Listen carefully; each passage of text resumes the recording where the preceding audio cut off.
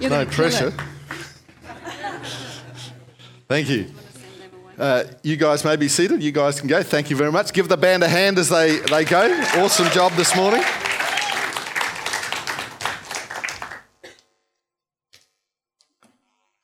We have had a fabulous week at Presence. You know how exciting... Did it sort of look exciting up on the screen? No? Oh, okay. Don't bother going then. Let me tell you, that is only a snippet. You see things there and you think, have they just taken the highlights? No, they've just taken random shot. It is an amazing, exciting and fulfilling experience. You need to be there. So I encourage you, go and see Pastor Vicky after the service. It goes up by $100 after Monday. It goes from $145 to $245. So for a 4-day conference, that is still a bargain. But if you can get it $100 cheaper, I mean, you speak to Vicky, she knows all about bargains. Although I did get more shoes than she did. First time ever. I mean, who knows? What? Sorry, Presence joke. I spoke, and I know that some of you weren't here, and people who were, memories aren't always that good. But about 3 weeks ago, I preached a message on the fact that Paul was, this is the Apostle Paul, I'm on a first name basis, was speaking to the Greeks about their worship of an unknown God. And he basically challenged them on the fact that they did not know who God was. And so this morning, on the subject of the empty tomb, I'm actually going to unpack the idea that the people of the time also had no idea where he was. Because guess what? The tomb was empty.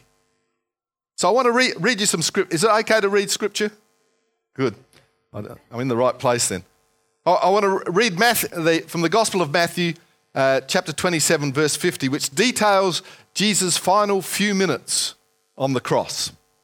I'm assuming here, and I know I shouldn't assume, that you actually know some of the details up to this point, that Jesus has been tried, flogged, and crucified on a cross between two criminals as an innocent man. And in verse 50, it says, "Then Jesus shouted out again, and he released his spirit. At that moment, the curtain in the sanctuary of the temple was torn in two from top to bottom. The earth shook, rocks split apart, and tombs opened. The bodies of many godly men and women who had died were raised from the dead. They left the cemetery after Jesus' resurrection, went into the holy city of Jerusalem, and appeared to many people." There was a lot of brown trouser moments, I bet. The Roman officer and the other soldiers at the crucifixion were terrified by the earthquake and all that happened. They said, "This man truly was the Son of God." And many women who had come from Galilee with Jesus to care for him were watching from a distance. Among them were Mary Magdalene, Mary, the mother of James and Joseph, and the mother of James and John, the sons of Zebedee. As evening approached, Joseph, a rich man from Arimathea, who had become a follower of Jesus, went to Pilate and asked for Jesus' body. And Pilate issued an order to release it to him. Joseph took the body and wrapped it in a long sheet of clean linen cloth. He placed it in his own new tomb, which had been carved out of the rock, and then he rolled a great stone across the entrance and left. Both Mary Magdalene and the other Mary were sitting across from the tomb and watching. The next day, on the Sabbath, the leading priests and Pharisees went to see Pilate. They told him, "Sir," they were currying favour, "we remember that the deceiver once said that while he was still alive, after 3 days I will rise from the dead. So we request that you seal the tomb until the 3rd day. This will prevent his disciples from coming and stealing his body and then telling everyone he was raised from the dead. If that happens, we'll be worse off than we were at first." And Pilate replied, "Take guards, secure it the best you can." And so they sealed the tomb and posted guards to protect it. I don't think we as 21st century Christians can actually grasp exactly how bad things were for the follower of Jesus at this point. this was not a good time. The whole idea of Good Friday, if you'd gone up to them and said, it's Good Friday, they'd have lynched you. Good? What on earth is good? Because from all their past experience, from all of history, by all the known laws of nature, the story of Jesus should have ended right there with his burial. Not only was Jesus dead, but he had been brutally and publicly killed in such a humiliating manner that it seemed clear that he was not, nor ever had been, God's Messiah. This was the truth that was staring them in the face. For his followers, there was the added humiliation that Jesus' unexplained crucifixion, and let me say it was unexplained, up until the very last minute, they were all expecting a miracle to happen. Jesus was going to sort of slay all the soldiers, or a bright light was going to appear, and so he's going to declare war on the Romans, and they were going to take over as God's earthly kingdom right there and then. They fully believed this. The fact that he died on the cross was horrifying to them, because even though Jesus had told them this is what was going to happen, that they didn't believe that's how it was going to end up.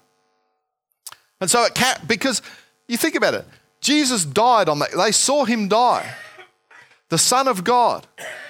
Now, if he died on the cross, to them that says, well, God's saying, Jesus is not my son. Now, the one person that they believed was going to save them is rejected by God as well as everybody else. So you can see it's not a good time. Can you understand that? I'd be down, wouldn't you? To make matters worse, Jesus had been betrayed by someone in his own inner circle. One of the 12 had actually betrayed Jesus. I mean, that says a lot for your credibility, doesn't it? You know, Son of God gathers these holy men around him, and they're going to change it. Oh, whoops. No, one of them hates him and stabs him in the back. Yep, great. Let's start a religion based on that. That sounds good. Who's with me? Didn't think so. Oh, no, was that a hand? I see that. No. And then, even to make it worse, Peter, who was their leader, sort of, Peter, I'll follow you anywhere. Don't you worry about these squibs. I'll never leave you, never forsake you.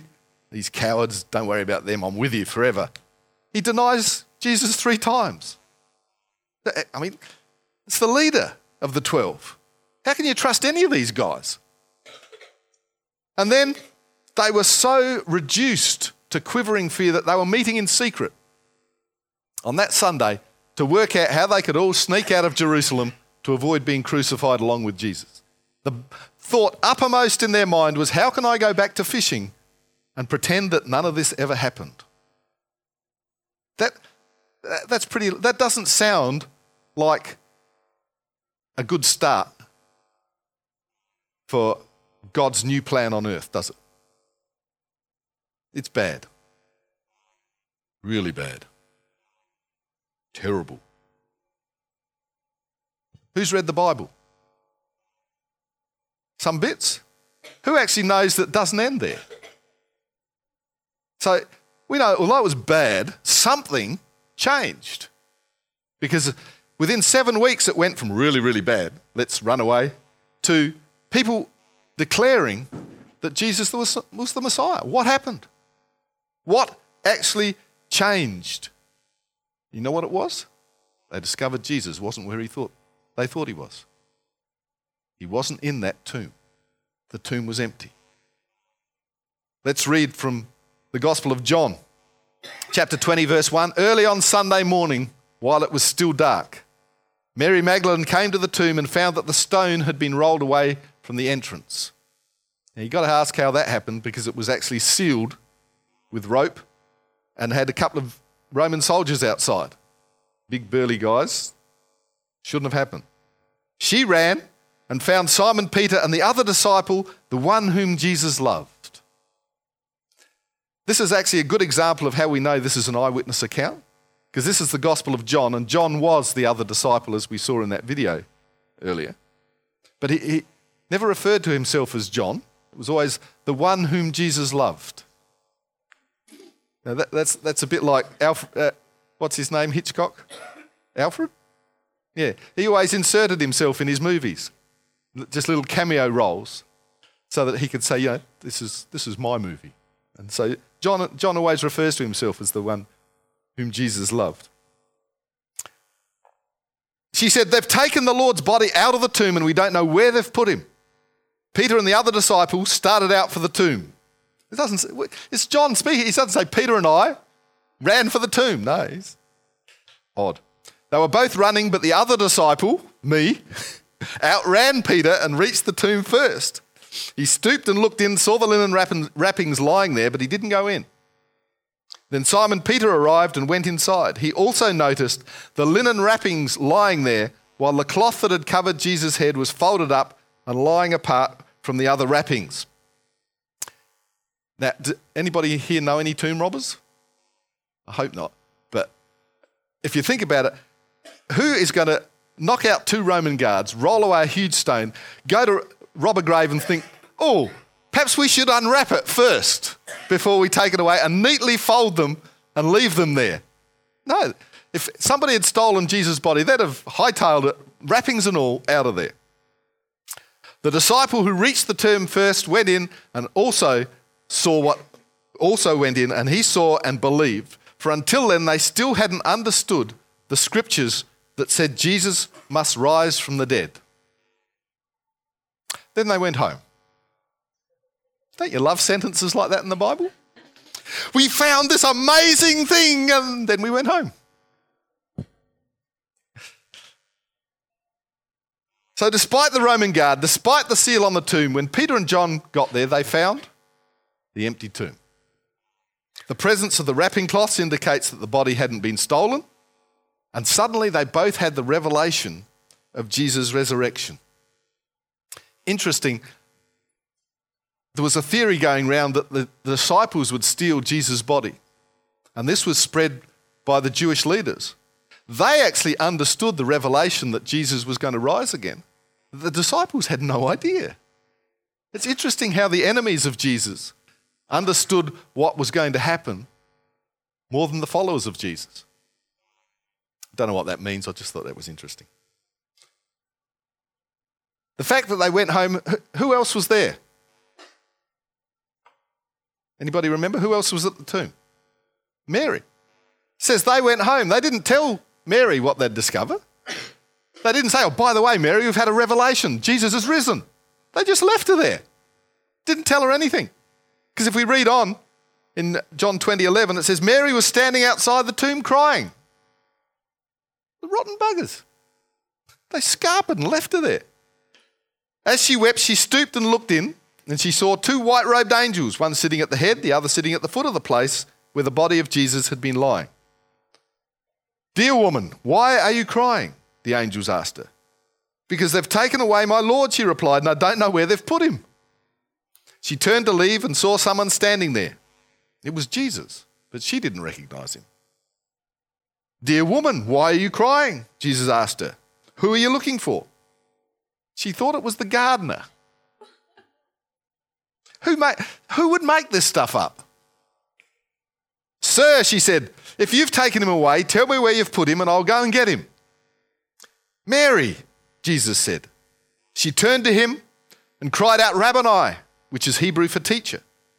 Don't cling to me, Jesus said, for I haven't yet ascended to the Father, but go and find my brothers and tell them I am ascending to my Father and your Father, to my God and your God.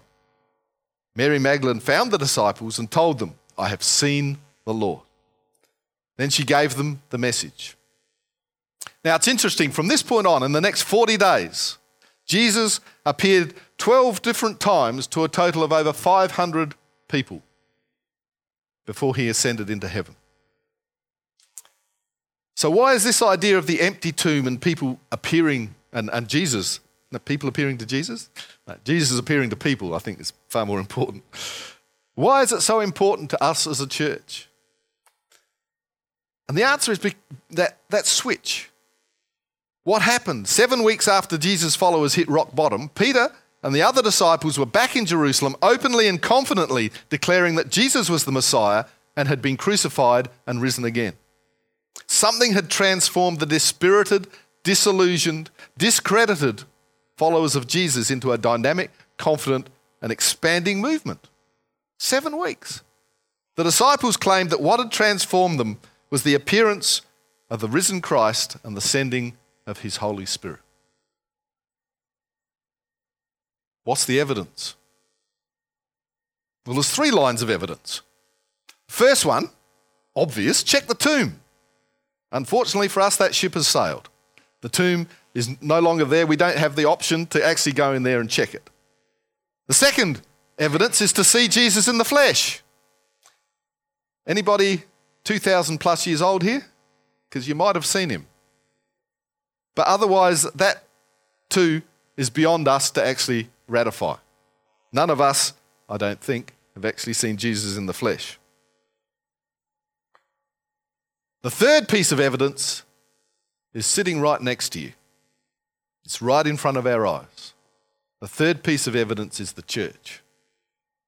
The fact that the church exists and thrives after 2,000 years is an incredible testimony to the resurrection of Jesus Christ. Some people argue that the church is the result of a conspiracy or a cover-up by the disciples. They made it up as they went along. Let me first dispel that myth for you. Firstly, if you're going to start a conspiracy, don't make your first witness to the resurrection a woman. Now, I know that today that would be a very politically incorrect thing to say, but back then, the Jewish law forbade women from giving evidence in court because their evidence was not admissible. Anything said by a woman was not admissible in court. Eyewitness accounts, testimony, whatever, was not admissible. So if you're going to start a conspiracy, you do not get a woman to say, I saw Jesus Christ, because nobody would believe you.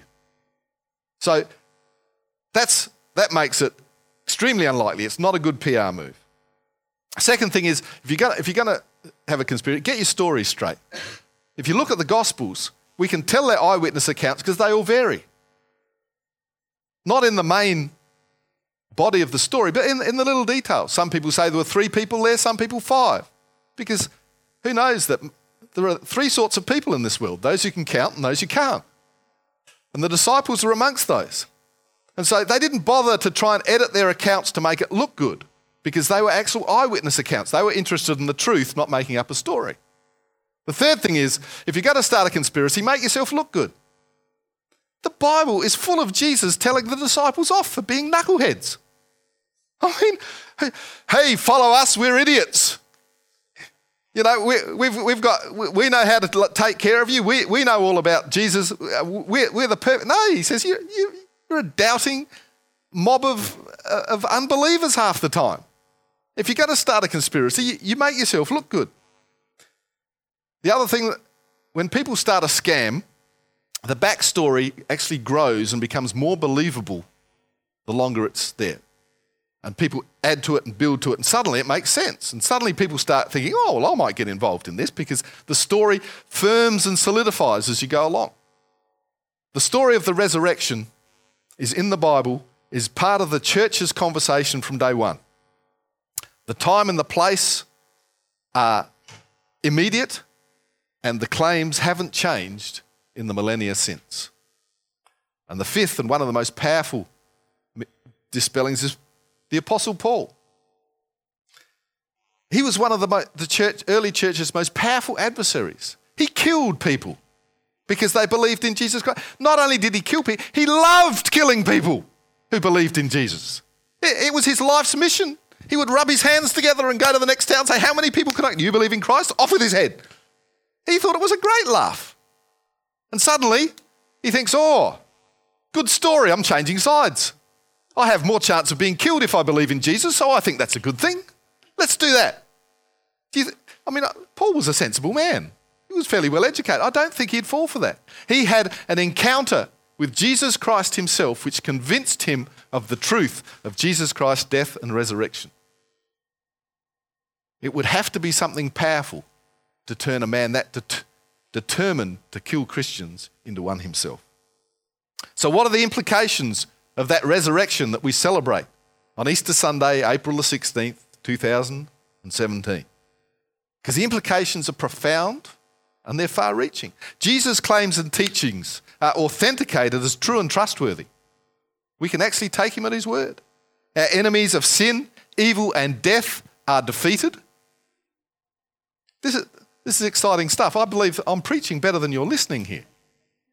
Who would like death and evil and sin out of their lives? Jesus did that for us. God has accepted Jesus' payment for our sins on the cross. It's a done deal. It's signed, sealed, delivered. That is a good thing. The power of evil, artists leave. The power of evil has been decisively broken, and our own personal resurrection from the dead is assured. If we believe in the resurrection of Jesus, our attitudes to life, to death, to the future, everything are changed.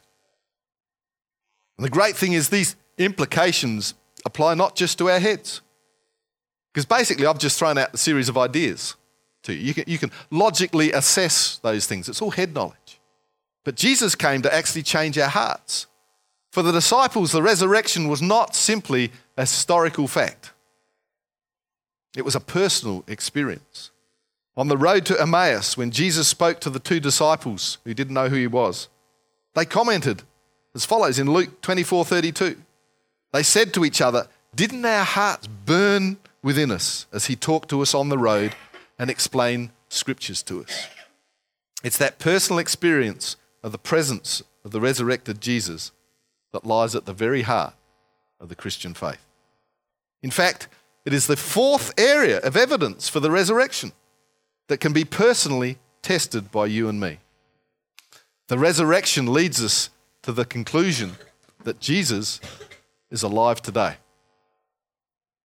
He is not just alive in a theoretical sense.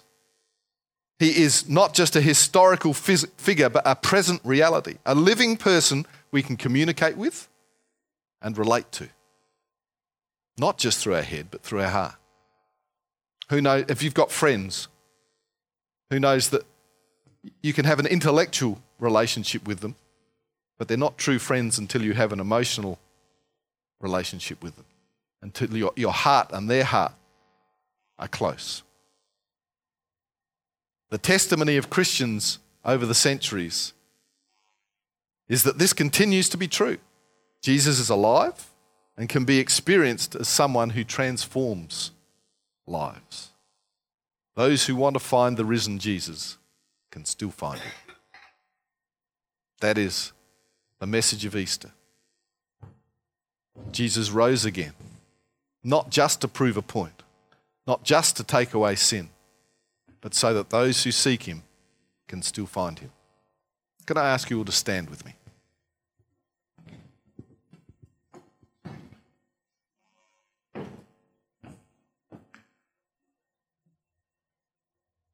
This Sunday, we celebrate something that is at the very core of our Christian faith.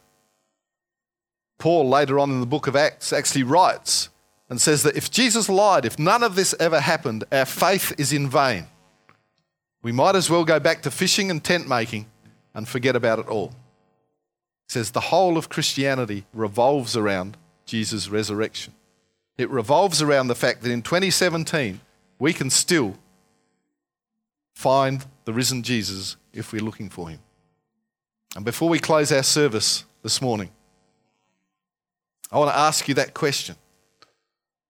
Are you here today and you have never thought to look for, or you've looked and never found, the risen Jesus? That you actually want to have a relationship with a God who will transform your life. It's not just a good idea. It's not just a philosophical argument. It's a relationship with the Son of the Most High God. It's something which, when you accept Jesus Christ as your Lord, as your Saviour, when you believe that he died and was resurrected for your sins, the relationship you have with him will transform your life. To start that walk, Jesus never insists. Notice I said that Jesus can be experienced if we choose to have a relationship with him. He is there, he created us all, but he gives us the ability to choose whether we have a relationship with him or not. And if we choose to, we actually start on a journey. It's not one of these step over the line things. One moment you are, one moment you're not. It's actually beginning a journey. And all Jesus asks us to do to start that journey is to acknowledge that we actually want to. We can just say, Lord, I want to be acknowledged as a child of God. I want you in my life, and I want to change how I live to live the way you want me to. I want to give you an opportunity, if you're here and you've never done that this morning, to do that, to make a confession before God that you want to be his child. You may be here and you've done it before, but you know that your walk is far away from Jesus. Or you may just be here and you're just not sure. You've read the Bible, you come to church, but you have never actually been sure that you're going to heaven. You've never actually taken that step and said, I believe, Lord, that as your child, that is my destination. And in a moment, I'm going to ask you to put up your hand if you think one of those three things applies to you, and I'd love to pray a prayer to invite Jesus into your heart. So can I have every eye closed, no one looking around, every head bowed? And if you're here this morning,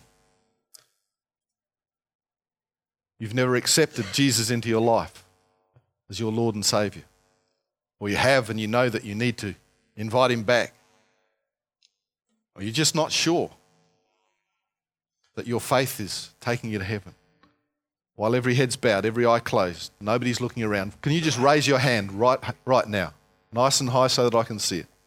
I'll acknowledge that and pray a prayer with you. Thank you, I see that hand. Is there anybody else here this morning who would love to pray a prayer? Thank you, I see that hand. I'll just wait a few seconds longer. Is there anybody else who would like to invite Jesus into their life to start a transforming journey with him?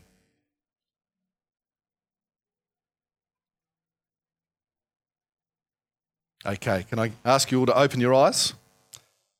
And I want us all to pray a prayer. I think it's great to actually remind ourselves, if this is your first time, I want you to say it with conviction.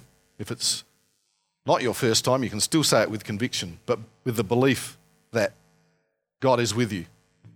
So let's pray together. Mighty God, from this moment, I turn from my old life and move into a new one.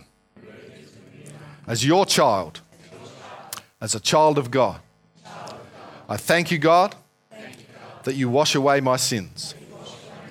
I thank you that you have made me a new creation through the death and the resurrection of your Son, Jesus Christ.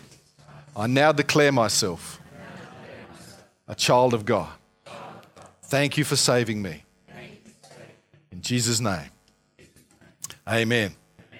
Now, if you put your hand up this morning, somebody will come around after the service and give you a pack to help you move forward on that journey with Jesus and answer any questions you may have. So, congratulations. Well, let's give those people a hand. Well done. That's an awesome and momentous step. And the reason we have a church community is to actually help you move forward on that path. So don't feel you need to know everything from day one. Ask questions. Thank you, Pastor Vicky.